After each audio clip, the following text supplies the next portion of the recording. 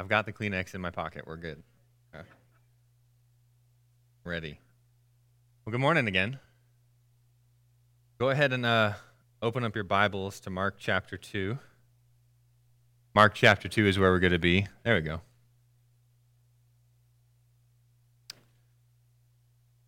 I've learned that it's Super Bowl Sunday, and, it's like a national holiday, apparently. And I don't know if it was like a warning or a threat or kind of a thing, but I received a couple texts that instead of being so hyped up about the Super Bowl on a Sunday, we need to be hyped up about a good point being made at a sermon. And so they were saying, have a thing of Gatorade ready to dunk onto the preacher if a good point is made. So I'm just checking to make sure that's not actually happening today. If it does, I do prefer lemon lime. So just to be clear, lemon lime, original Gatorade, please. So we are continuing on in our Harmony of the Gospel series, written so that you may believe, in which we're taking all four gospel accounts, Matthew, Mark, Luke, and John, and we're placing the life and ministry of Jesus in chronological order to gain this complete picture, this big overarching view of what the gospel authors want to tell us about Jesus, God in the flesh, so that we may believe in Jesus as the Son of God and have life in his name. This is our third week back in the series, and we picked back up early on in Jesus' ministry. He had recently been baptized by John and called his first disciples to follow him. And then he began teaching and preaching in Capernaum and the region of Galilee, while also doing many miracles of healing and casting out demons. In the past 2 weeks, we've been in Mark's gospel at the end of chapter 1 and the beginning of chapter 2, looking at the events of Jesus healing a man full of leprosy, and then forgiving the sins of a paralytic and healing his paralysis. In these events and this series overall, we are continually asking ourselves the question, what is this gospel account? What is Mark or Luke or Matthew or John teaching us about God and his kingdom? And we ask this question because that is how Jesus began his ministry. In Mark 1:15, Jesus proclaims, "The time is fulfilled and the kingdom of God has come near. Repent and believe the good news." So in the last 2 weeks, we have seen Jesus, God in the flesh, demonstrating that the kingdom of God has come near by showing compassion to a leper who should have been nowhere near Jesus. And yet the leper begs him, "If you're willing, you can make me clean." And Jesus doesn't shun him or tell him to back away because of the risk of Jesus becoming ceremonially unclean. Instead, Jesus does the opposite, something that no one else had done for this man. Being filled with compassion, Jesus stretches out his hand, touches the man full of leprosy, as Luke says, and tells him, "I am willing, be clean." And immediately, the leper is clean.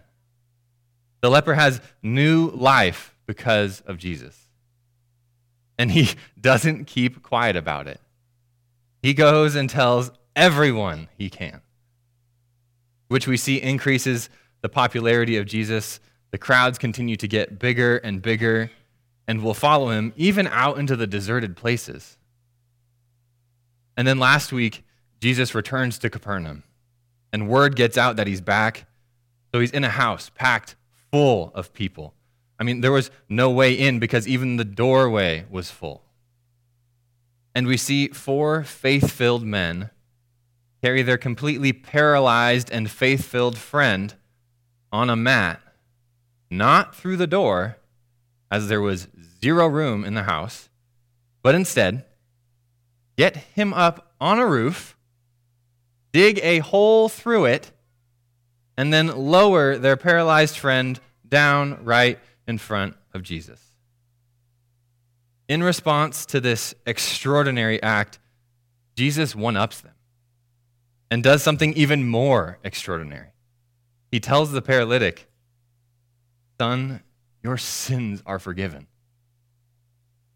This gets the scribes who are sitting there all riled up in their hearts, questioning, who is this man who forgives sin?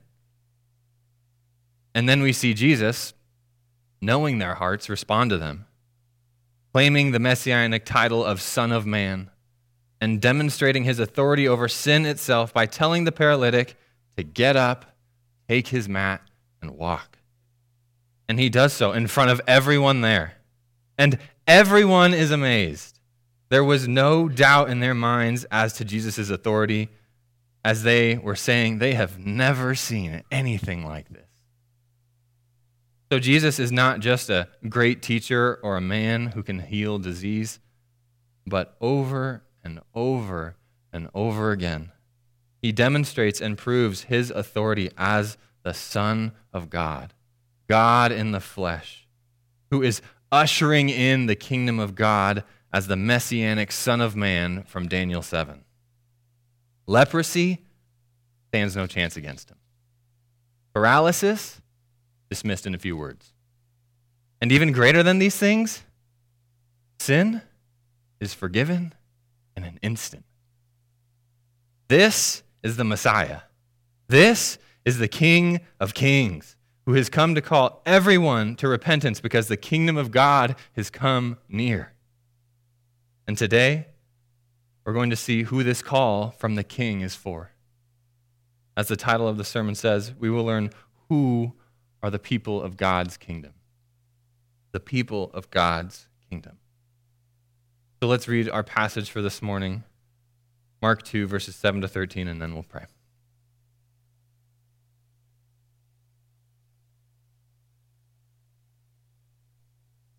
(13 to 17). I think I said 7 to 13. 13 to 17. Jesus went out again beside the sea. The whole crowd was coming to him, and he was teaching them. Then, passing by, he saw Levi, the son of Alphaeus, sitting at the toll booth. And he said to him, "Follow me." And he got up and followed him. While he was reclining at the table in Levi's house, many tax collectors and sinners were eating with Jesus and his disciples, for there were many who were following him. When the scribes who were Pharisees saw that he was eating with sinners and tax collectors, they asked his disciples, "Why does he eat with tax collectors and sinners?" When Jesus heard this, he told them, "It is not those who are well who need a doctor, but those who are sick. I didn't come to call the righteous, but sinners." Let's pray. Father, I thank you that we have this morning to come together to worship you. Lord, I pray that as we've heard from Psalm 145, as we've sung songs that praise and glorify you, that our hearts and our minds are ready to hear from your word. I pray, Lord, that you can speak to whatever you need to speak to within us, that you can correct us, that you can encourage us, whatever it is that you desire within us. I pray that your word and your spirit is just working on us this morning. Thank you that we have this time to gather weekly, to worship and praise you and to hear from your word. Father, I pray that it bolsters our faith, that being here together with brothers and sisters in Christ strengthens us for what the week coming has in store. And I pray ultimately out of this time, Lord, that we glorify you. Pray in your name. Amen. So, this event, Mark 2, verses 13 to 17, this calling of Levi, it's also recorded in Matthew's and Luke's Gospels. And we'll look at what they include that provides more insight into Mark's account. And yes, John is still kind of doing his own thing in his gospel. Now, the first part of this passage goes by fairly quickly. Jesus was teaching by the sea. He calls a guy named Levi to follow him. And he gets up and follows him. And the next thing we know is that Jesus and his disciples are at Levi's house now, and they're having a feast with a bunch of tax collectors and sinners. And then another conflict arises between Jesus and the scribes, or the Pharisees. And just like the other passages from the past 2 weeks, I think we've seen that if you just read right through this, you probably miss the weightiness of what is going on. You miss the significance of why Mark has included this in his gospel. Like the story of the leper, for example. Yeah, Jesus healed a leper, and then the leper didn't listen to Jesus. Am I supposed to be surprised that Jesus healed a leper? Or when Jesus heals the paralytic, are we at all surprised that he's lowered through a roof? Are we as shaken up as the scribes when Jesus forgives the paralytic man of his sins? Or do we just say, yeah, Jesus forgives sin. I've heard it 1,000,000 times. As we read through our Bibles on our own, as we gather on Sunday mornings to hear from God's word, we must slow down and chew on the words that are in front of us. This is God's word to us. His revelation, his revealing of who he is and what he has done. And today's account is no different. These are no measly few words from Mark about Jesus calling Levi.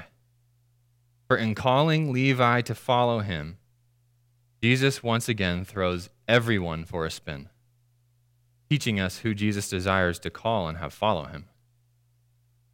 He teaches who the people of his kingdom are. I've labeled the first part of our passage, the call of the unworthy sinner. Let's read verses 13 and 14 again. It says, Jesus went out again beside the sea. The whole crowd was coming to him, and he was teaching them. Then, passing by, he saw Levi, the son of Alphaeus, sitting at the toll booth, and he said to him, "Follow me." And he got up and followed him. So after being crammed into the packed house in Capernaum, Jesus makes his way to the Sea of Galilee to preach and to teach the crowds. Probably a little bit more roomy out there, right?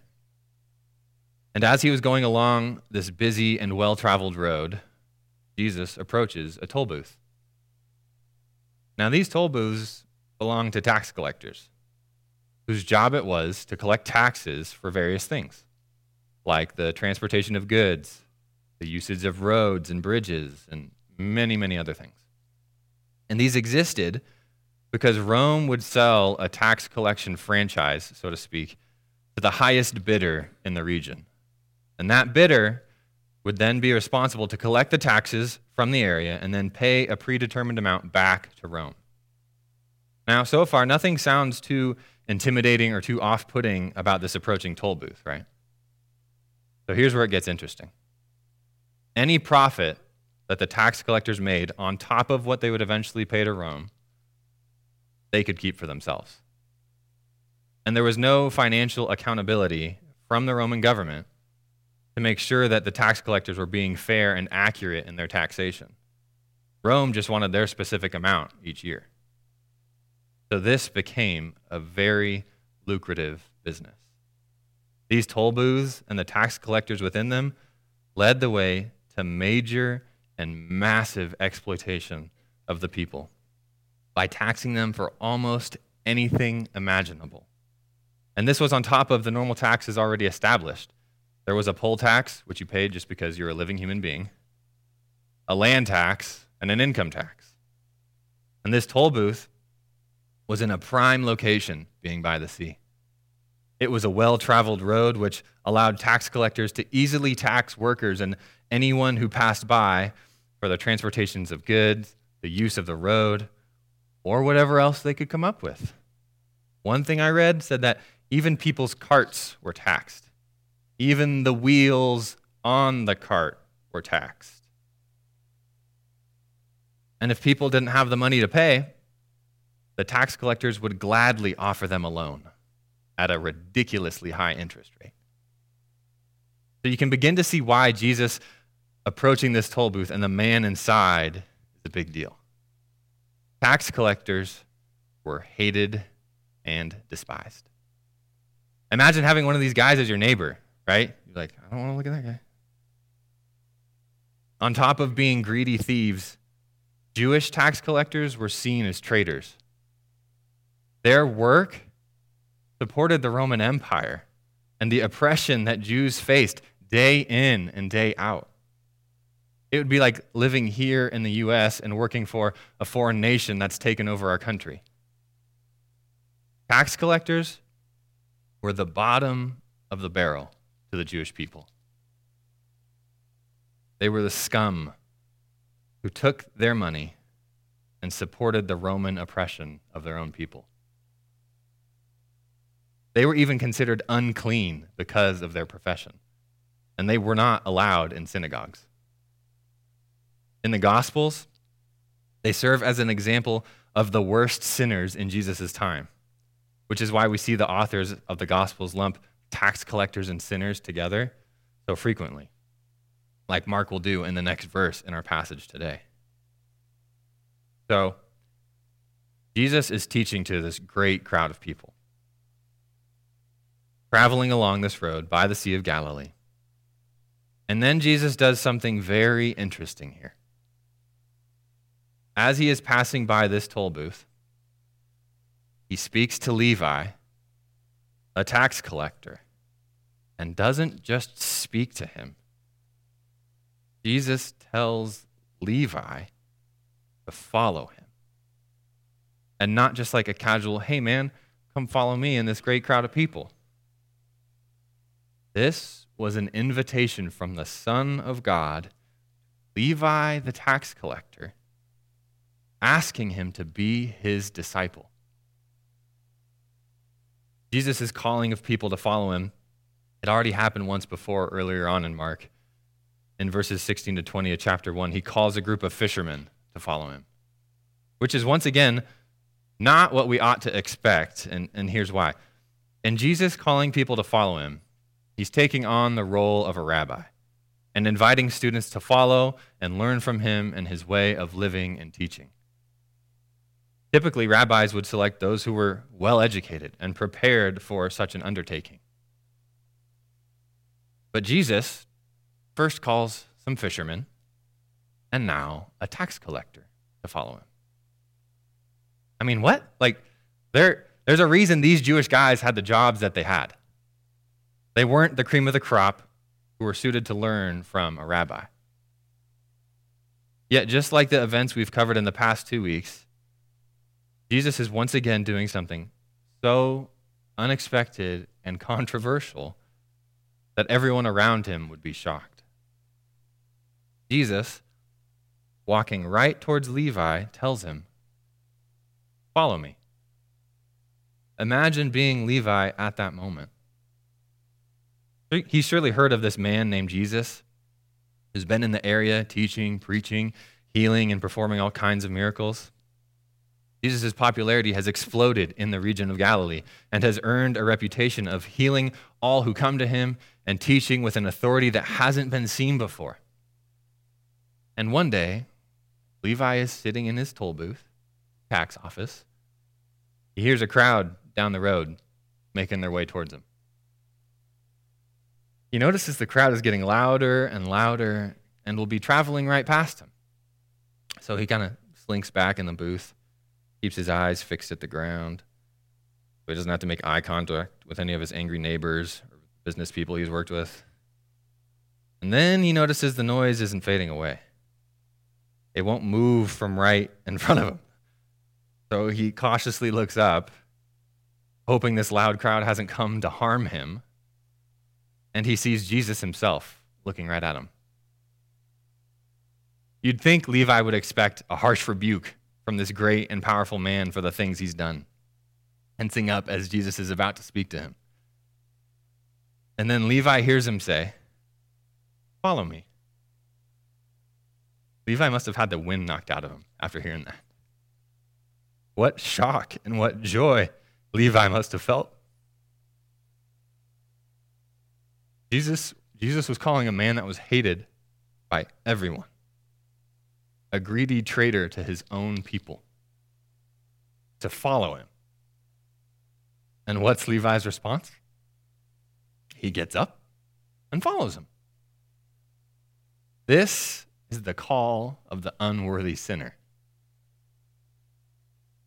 Levi had done absolutely nothing to earn or deserve being called by Jesus to follow him.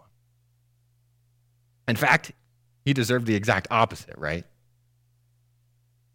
Yet we see here the heart of God once again, calling an unworthy sinner to follow him. And once again, we have a picture or this illustration of our salvation being played out in the lives of these people. Jesus' calling of Levi shows us that there is no one who is too far from God's grace. God is calling everyone to follow him, regardless of our past.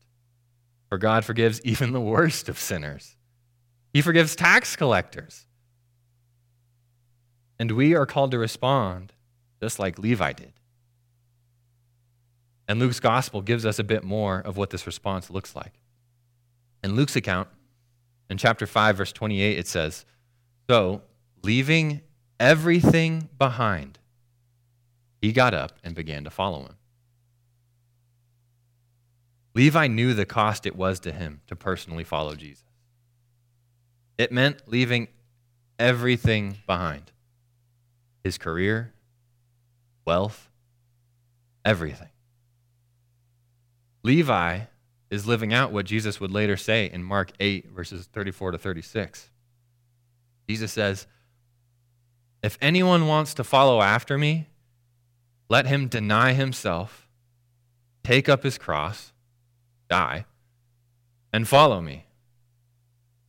For whoever wants to save his life will lose it.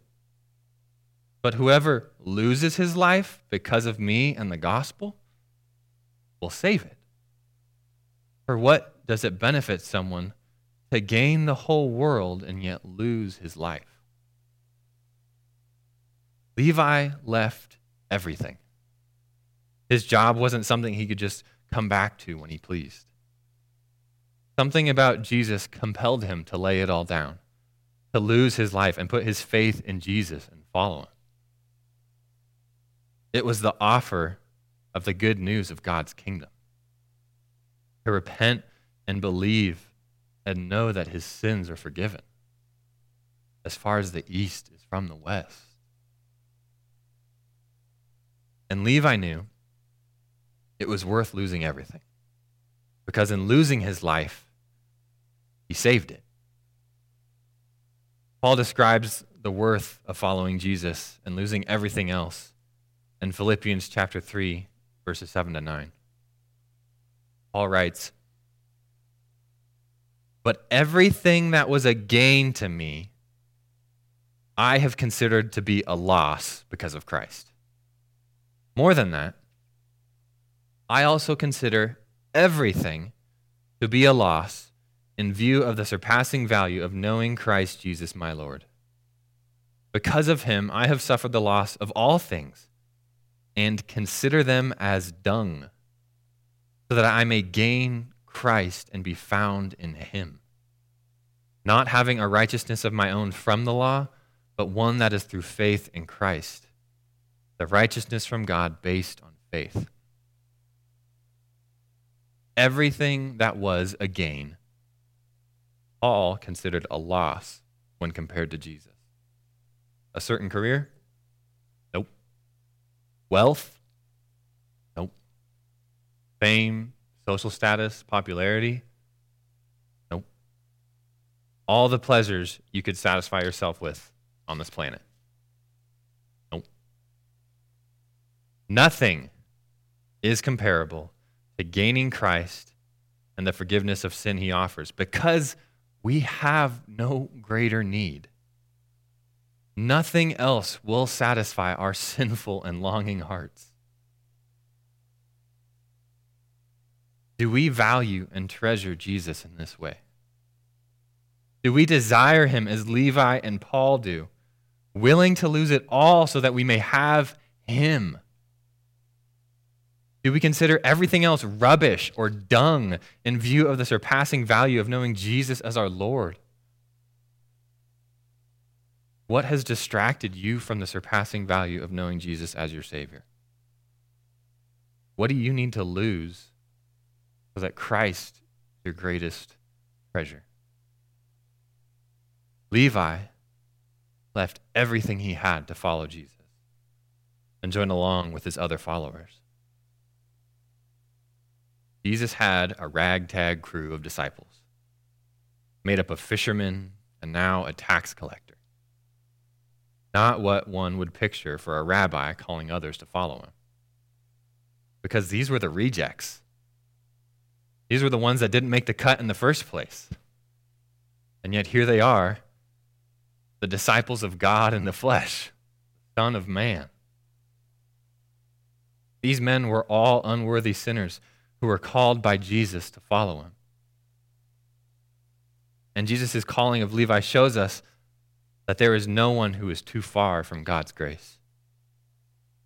God is calling everyone to follow him, regardless of our past, because God forgives even the worst of sinners.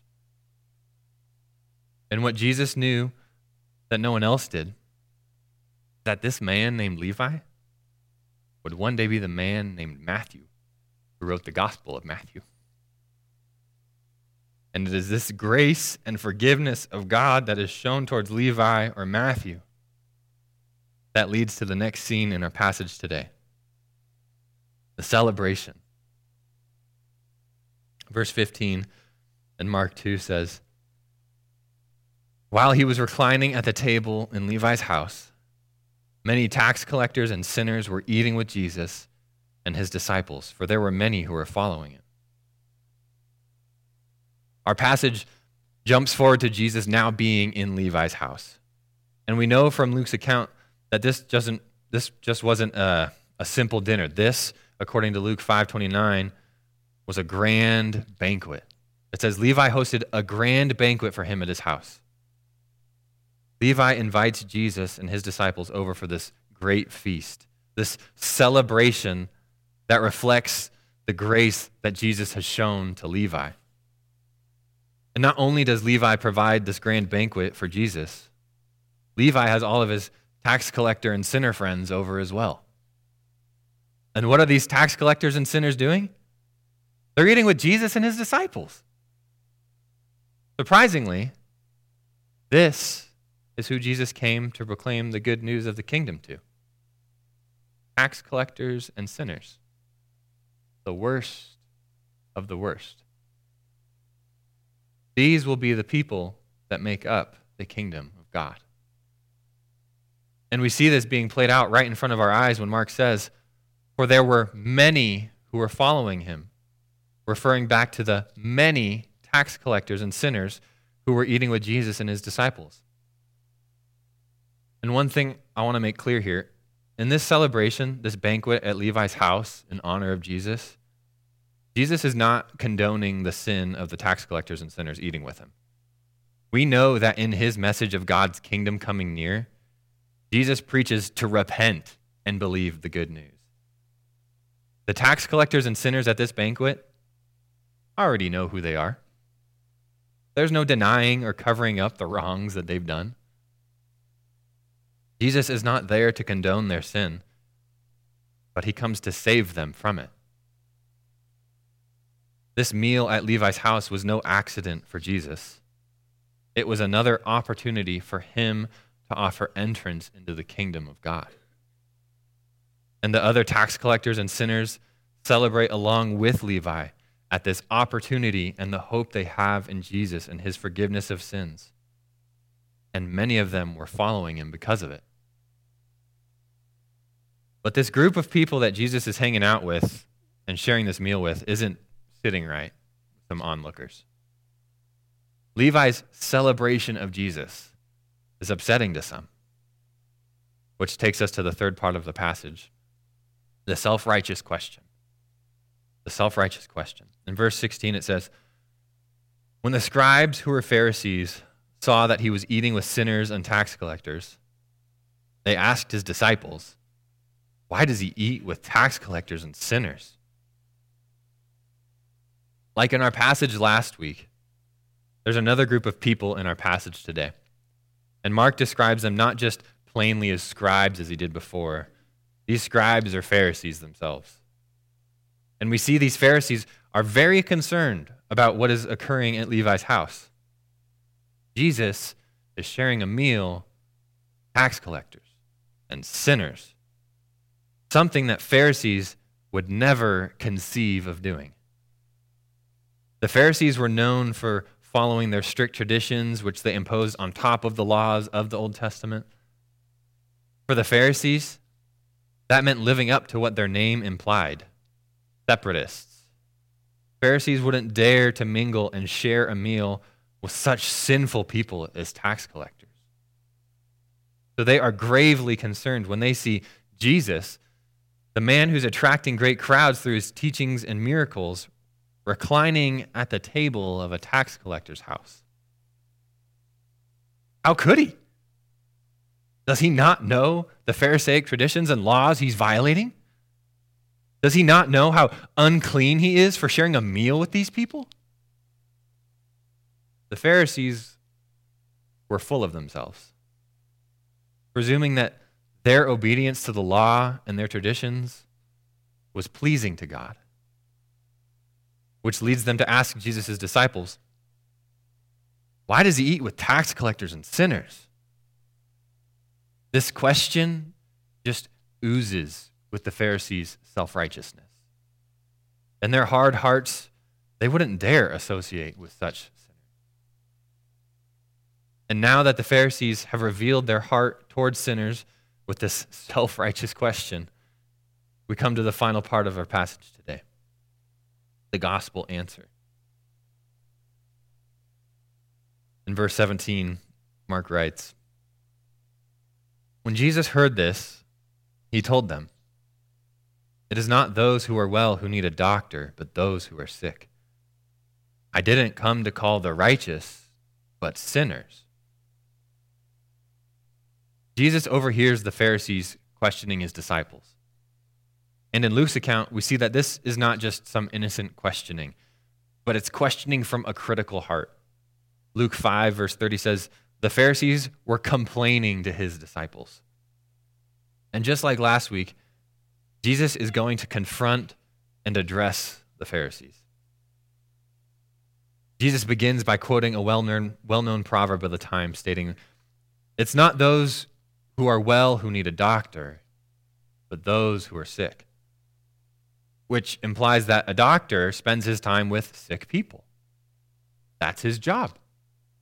That is who he is with while he's working. And then Jesus goes on to connect the dots for the Pharisees, stating, I didn't come to call the righteous, but sinners. Jesus, like a doctor, has come to care for the spiritually sick. This is the gospel answer to their self-righteous question. And this exposes two things with the Pharisees. First, it exposes their lack of compassion towards those who are obviously spiritually sick, tax collectors and sinners. It calls them out on being the quote-unquote spiritual leaders in their community. And yet they aren't even willing to associate with people who have the greatest spiritual need. This ties in well with Matthew's or Levi's recording of this event in Matthew 9:13, in which Jesus says to the complaining Pharisees, go and learn what this means. I desire mercy and not sacrifice. The Pharisees may have done great in following their religious rules, of keeping their distance from sinners to uphold their traditions. But within their hearts was a lack of mercy. Their hearts were just as hard as any other sinner. They just looked like they had it all figured out on the outside. But Jesus saw right through them. Which leads to the second thing that Jesus exposes with the Pharisees when he says the sick need a doctor. The Pharisees were blind to their own need for Jesus as their Savior. They viewed themselves as righteous before God because of their outward religious expressions, their sacrifices, right? Which leads to Jesus' final statement in our passage. He didn't come to call the righteous, but sinners. What Jesus is communicating here is not that there are actual righteous people who don't need Jesus. But there are people who view themselves as righteous, like the Pharisees, who will see no need for Jesus. And these people, as long as they hold on to their false belief of self-righteousness, will not be part of God's kingdom.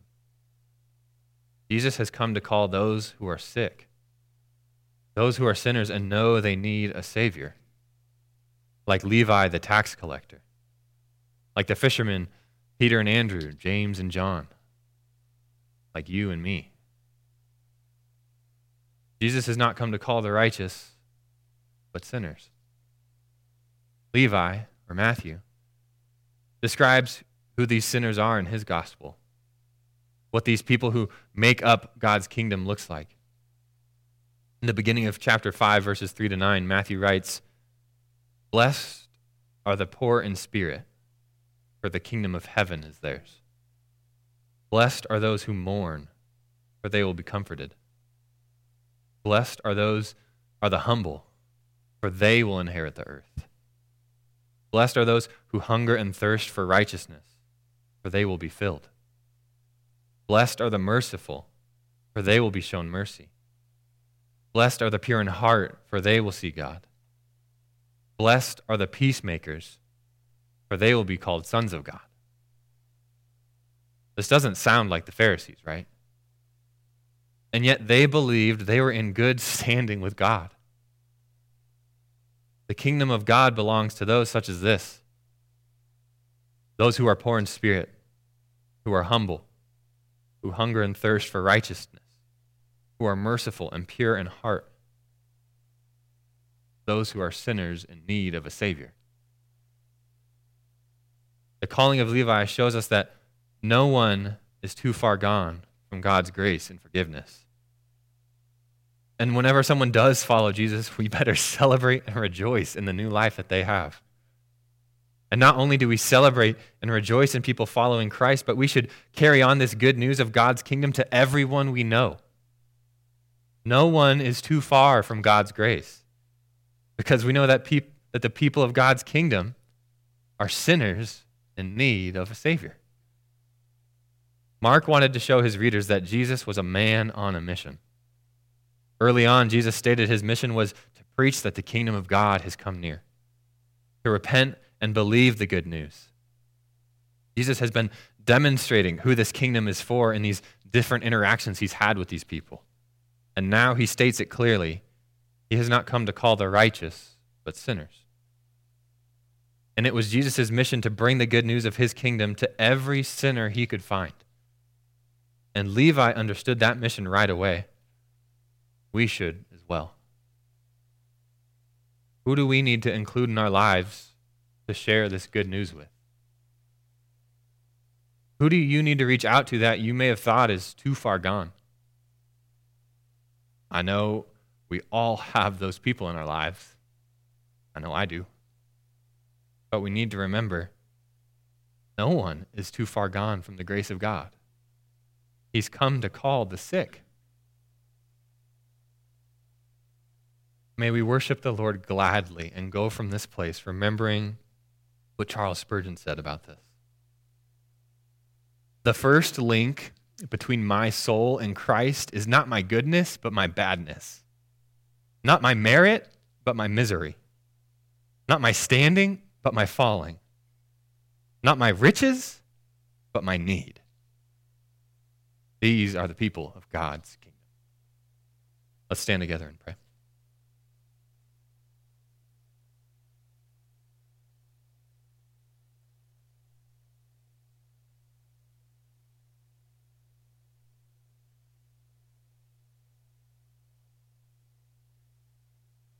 God, I thank you for the love that you have first shown us. That while we were doing our own thing, while we were gone astray, while we were dead in sin, you called us. We have new life in you, God. You've come to call not the righteous, but sinners. Lord, and we rejoice over these things. This great news of your kingdom coming near. that we have a hope that is imperishable, salvation that is eternally secure because you took care of it. Father, I pray this morning as we think through the calling of Levi, that we think through the people in our lives that are too far gone, that maybe we truly hate, don't like, don't want to be around. Lord, may you show us the love you have for them, and may we love them as you love them. May we share this good news, this surpassing value of knowing you as our Lord and Savior, with this world that's still lost in darkness. God, I pray that we can just rejoice, celebrate, and sing to you this morning because of what you've first done for us. Pray in your name. Amen.